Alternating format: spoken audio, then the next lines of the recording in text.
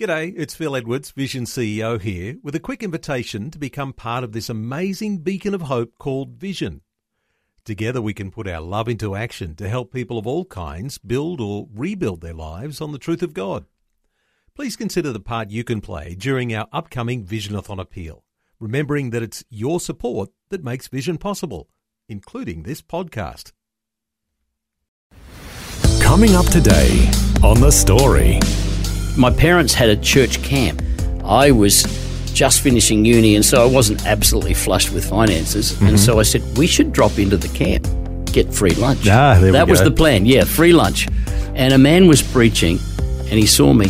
He finished preaching, and he actually cornered me and spoke to me personally and literally said, I actually have a strong sense that God is showing me He's got a plan for your life. It's this, this, and this.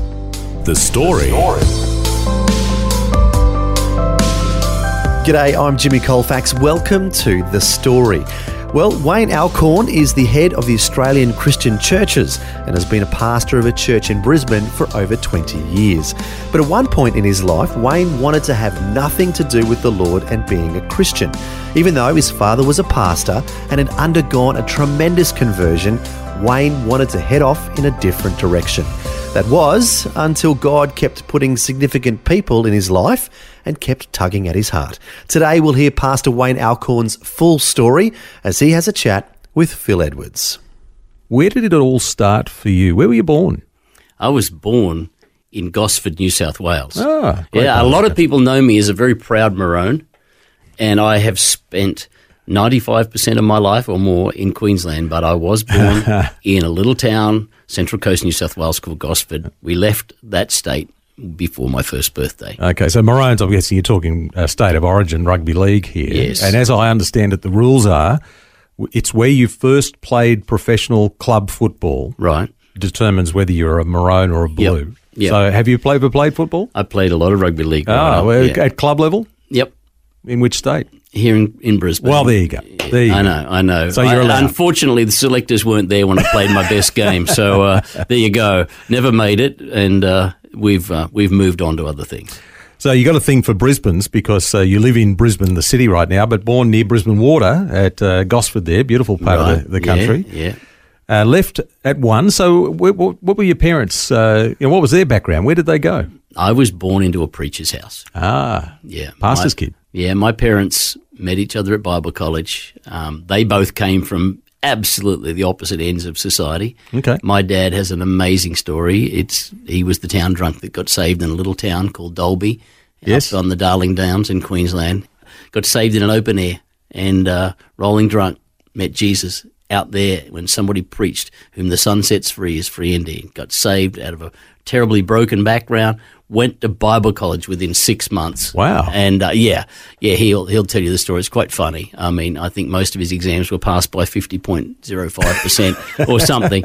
But, he's been a follower of Jesus all of my life. He married my mum just after they came out of Bible college, and they served God in country towns, pioneering churches, leading small churches in places like Dalby. He went back to the place he got saved, Mundubra. Some churches here in Brisbane, Ipswich, and he led in other places like Cairns, etc., and was the state evangelist for our movement for many, many years. So you moved around a fair bit as a kid? Yeah, as a little fella, yeah. What was that like? Yeah, not fun. Turning up, you're the new kid with the different uniform. Yep. And I think it gave you resilience, but and we've got friends all across the state and across the country from my early childhood years. So, I think I got to see a lot of the country, and it was fun. And the churches that I lead and that I'm part of now, they're a little different to the ones that I grew up in. And it wasn't always the coolest thing to be a preacher's kid back in those days. And I think I struggle with that, to be quite honest, as a younger fella. A lot of preachers' kids push back. Were you in that category? No, totally. I didn't follow Jesus at all in my teen years. And I don't think I really had a problem with God. Growing up, I got into a bit of mischief and a little bit of trouble, nothing too serious, but, sport and fast boats and fast cars and all that stuff, along with my uni years and all the questioning that goes with that. I got a little lost and I would happily get involved in a number of things, but, there were some things I couldn't do, and I couldn't deny the reality of God. John Lennon came out in the 70s and brought a song out called Imagine There's No Heaven. I actually couldn't sing it. Even if I was not in a good place, I couldn't sing it because I actually knew there was a heaven. I knew there was a God from heaven. And God was just lovingly bringing me in. He brought good people into my life, friends who just loved me and pointed me in the right direction, praying parents, some youth leaders that put up with the ratbag preacher's kid. It was just one of those times where I had to find God for myself. The old preacher used to say, God's got no grandkids, and I couldn't have my parents' faith. I had to have my own, had to work it out. I was that kind of person. I questioned a lot. I had to have a genuine encounter with God for myself, and that happened. And he arrested my heart just after my 20th birthday, and I've been a follower of Christ ever since. And soon after that became a youth leader, and then the journey began in Christian leadership. But you did have that moment, I guess you could call it a come to Jesus moment, in your early 20s. Did you say you were 20 years old? Yep. Where you realised that you actually needed to surrender yourself to God, I suppose. Mm-hmm. What happened? How did that happen? It wasn't a moment. It was a series of events. Okay. I was doing very well. I'd graduated from university, I had a great job, and my life was good. I had a GT Falcon. I had a V8 ski boat, and I thought my life was just... I'd made it. And yet there was always that thing. And if you're somebody that's been on a bit of a journey and you've wandered a little and you've got praying parents, just give up. You're wasting your time. I learned that. And I had praying parents. I happened to be up at Noosa, and I was with a young lady friend at the time, and my parents had a church camp at Noosa, just at the back. It's still there. I think it's now a youth hostel or something, but just off Hastings Street, and they had a youth camp. I was just finishing uni, and so I wasn't absolutely flushed with finances, and so I said, we should drop into the camp, get free lunch. That was the plan, free lunch. And I walked up to the campsite, and somebody saw me, said, glad you're here, come on in. Meeting's not over yet, come and join us. So I did, and I sat in the back, and a man was preaching, and some of you know a colleague of mine by the name of Pastor Alan Davies, and he was preaching, and he saw me, and he finished preaching, and he actually cornered me and spoke to me personally, and literally said, I actually have a strong sense that God is showing me he's got a plan for your life. It's this, this, and this. And I didn't budge, to be honest. I said, okay, I feel like I've set up. Thank you. I want lunch. I went to a youth rally the following week, and somebody did the same thing. They hadn't communicated to each other. And the following week, so this is now 3 weekends in a row, following Sunday, my father had a guest minister that was going to speak for him at our church in Ipswich.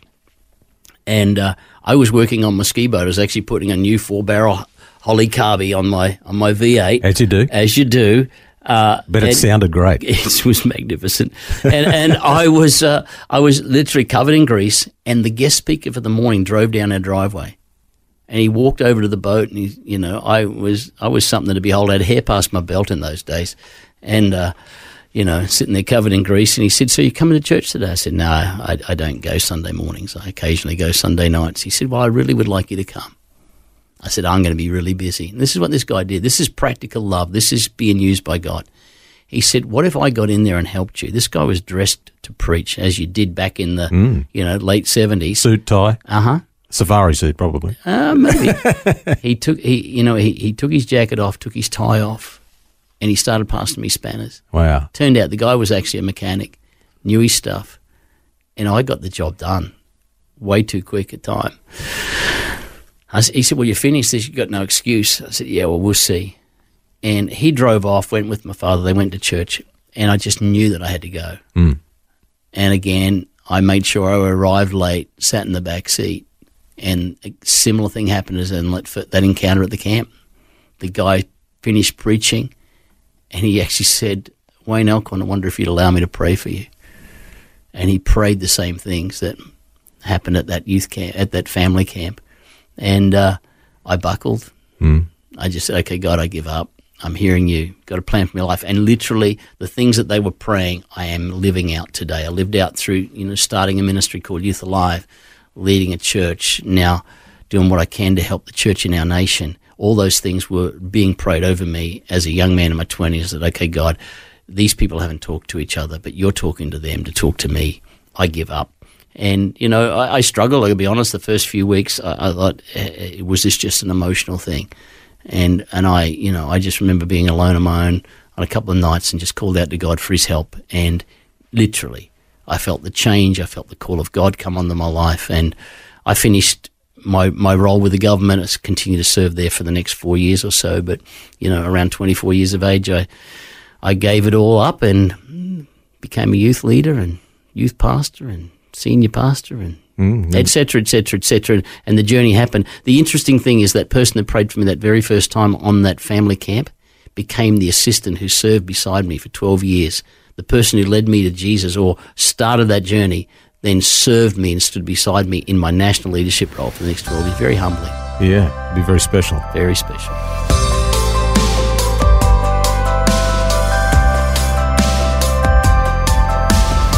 You're listening to The Story. Today, Pastor Wayne Alcorn is sharing his life journey and how he started off not wanting to have anything to do with God and being a Christian. But as we just heard, God finally got a hold of his heart. We'll hear more of Wayne's story, including how he met his wife, when we return. The Story. If this program has highlighted something you'd like prayer for, we'd love to pray for you. Call 1-800-PRAY-FOR-ME. That's 1-800-772-936. It's a free call. Or text 0401 132 888. Hi, I'm Jimmy Colfax, and this is The Story. We're back with more of Phil Edwards chatting with Pastor Wayne Alcorn, who's sharing his life journey. As we heard before the break, Wayne originally didn't want to have anything to do with the Lord and being a Christian, but we also heard how the Lord gradually won him over, and he eventually surrendered his heart to the Lord. Next, Wayne shares more of his story and how he met his wife. Interestingly, Lynn and I were little kids in a church that my father pastored. 7 or 8 years of age. In regional Queensland somewhere? No, this was in Brisbane. In Brisbane, right? Yeah, he pioneered a church on the northern suburbs. And their family joined our church, and we had a little bit to do with each other then. Didn't see each other at all for the next many years. 13, 14 years. Mm-hmm. And roll the clock forward. I was now a follower of Jesus. I was sitting in a building, which, by the way, 20 years later, I became the senior pastor of the church that meets in that building. Okay. Go figure. I'm sitting, it had a balcony. I'm sitting with my friend, and I'm looking down, as you do as a 21-year-old, looking down at the girls. These people are worshiping Jesus. I'm, to be honest, checking out girls. Okay, don't judge me. And I see this girl that I knew from my childhood, and I said to my friend, I'm going to ask her out. And he said, mate, she's out of your league. I said, I know, but I bought a brand new boat this week. And so, it's just really important that you synchronize things. And I made sure that as I was coming down out of the balcony at the end of that concert, and she was walking into the foyer, that we met at that moment, and the music filled the air, the whole thing. And I went up to her and I said, hey, and she said, hi. I said, guess what? I bought a new boat this week. Would you like to see it? She said, I guess so. So I said, next Saturday I'll take you water skiing. Taught her to ski. She told me after we got married that for the first 6 months of going out, she actually liked the boat more than me. However, hey, it worked, all right? And it was a good strategy. It was a good strategy. 39 years later, we're still going strong, still loving God, loving each other and serving him together. So it's been good. So nearly 4 decades of marriage. Mm-hmm. What have you learned? What's the big lesson? I tell you what I've learned. I've learned that I need to continue to be a better listener, and not just listen with our ears, but listen with our heart. And people want to be heard. I do a lot of work these days with men and with dads, and I tell them the same thing I say to myself in my marriage. To be heard is so close to being loved, most people can't tell the difference. And I've learned that it's wonderful when you listen, you catch people's heart. Oftentimes you're hearing more than just good ideas. You're hearing things that have got a lot of meaning. And I tell you, hanging in there, going the journey, the joy that we have of living together, serving God together, and watching our family unfold and them serving God in their own way is just magnificent. Do you still take a water skiing? I do. Yeah? I do, yeah. A little less. The bones aren't what they used to be, and so and my boat's a little slower than the ones I used to have in my 20s. But we still enjoy going out. We've got a beautiful bay here on our doorstep in Brisbane. We like to be out on that, and snorkeling, fishing, whatever. It's beautiful. The water's my happy place. Mm. What about as pastors? You're both very keenly involved as leaders in the church, where you've been for 20 years. Mm-hmm.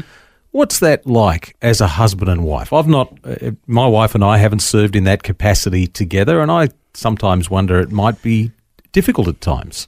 It is difficult at times because we work with people, and even in this last couple of years, people have really doubled down on questioning their faith. People have been followers of Jesus, mm-hmm.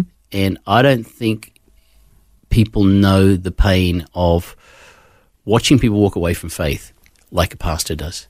And so, we've had the joy of literally seeing thousands and thousands of people come to Christ. But I tell you, sometimes you balance that with just the sadness of seeing people make decisions that hurt themselves, hurt their family, hurt their future. And so, you temper all that, because on the upside, just to see us make a difference, raise generations that serving God, loving God, and making a difference in their community, which is something we're really strong about. That's wonderful. But, people that are listening today, I would really encourage you, pray for your pastors. They are human, and they've got emotions. They've got to get up each day and navigate their own lives and their own challenges. And so I think if we could spend a little more time praying than criticizing pastors, I think it would go a long way to helping people. Mm. People think of pastors as having it all together. You're perfect. Right. You somehow are more holy than the rest of us. Really? I know that's not true. Yeah, it's not true. Are there any epic fails in the annals of history of Wayne Alcorn? There are some famous ones, Phil. There's a lot, really. You do this for 40 years with a microphone. There are some things that you say that are, accidental, but really tremendously regrettable, to be honest. Do tell. Oh, well, well, let me tell you one. I was in my mid-20s. We were starting a ministry called Youth Alive. Mm-hmm. I've left that a long time ago now, but it was pretty special. God raised this ministry up that had such an impact and still does, and I'm really proud of the team that continue to take it forward. But this was the mid-'80s.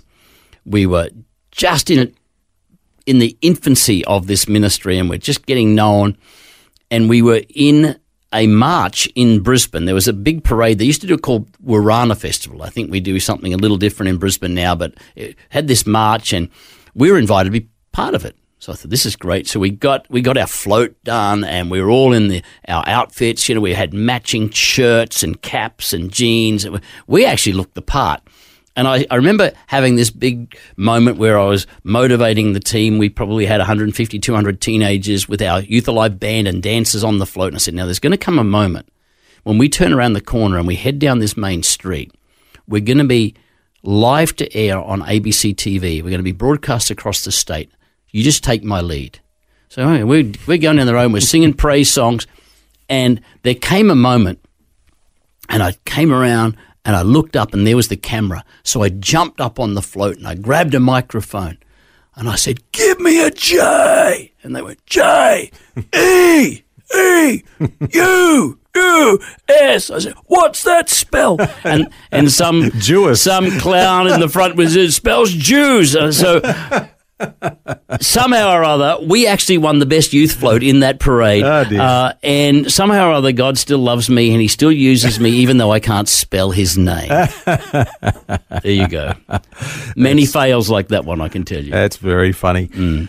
How do you deal with, I'm sure there's some other ones, well, I don't want you to tell me the stories, but where maybe you've just gone back into your little corner and gone, "God, I don't know what to do here."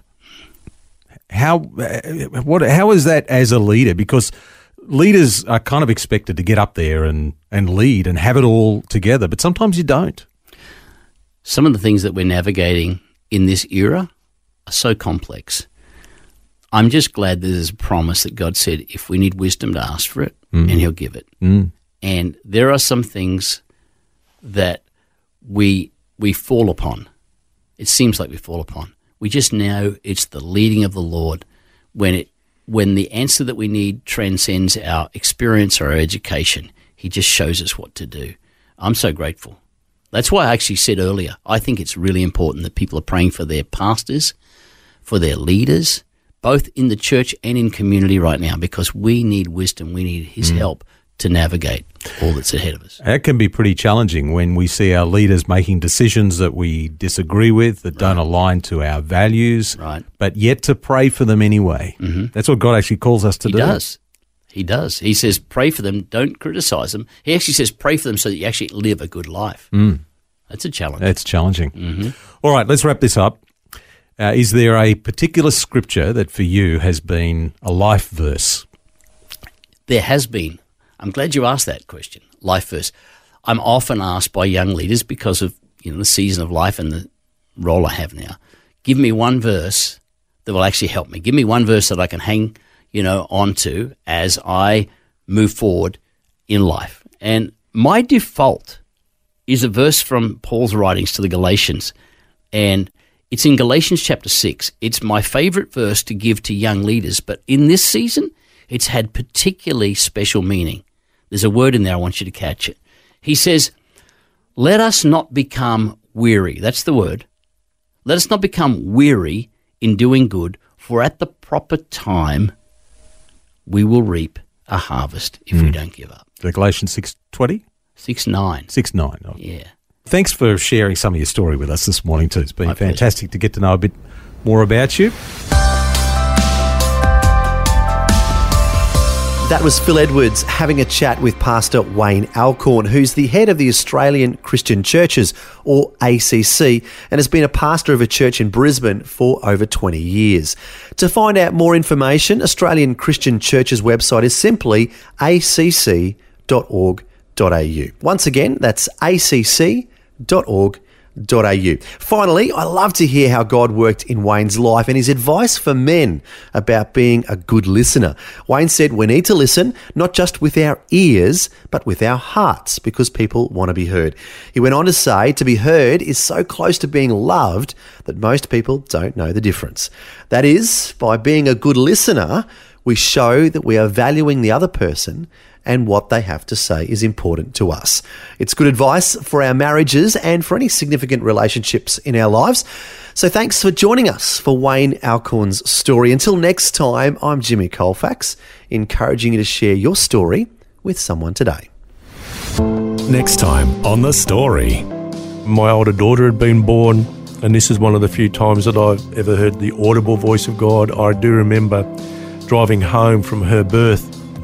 It was about 6:30 in the morning. I know I heard God speak from the back seat of my car saying, "Rod, I want you back." I just pulled over to the side of the road and I just howled, cried tears and tears and tears. But I said to God, well, you can have me back, but I'm not going to church. Rod St. Hill is known as the business pastor because he leads an outreach to Christians in business. However, at one point in his life, he was suffering from depression and wanted to have nothing to do with the church. We'll hear how God turns Rod's life around as he shares his story next time. The Story. Just another way Vision is connecting faith to life.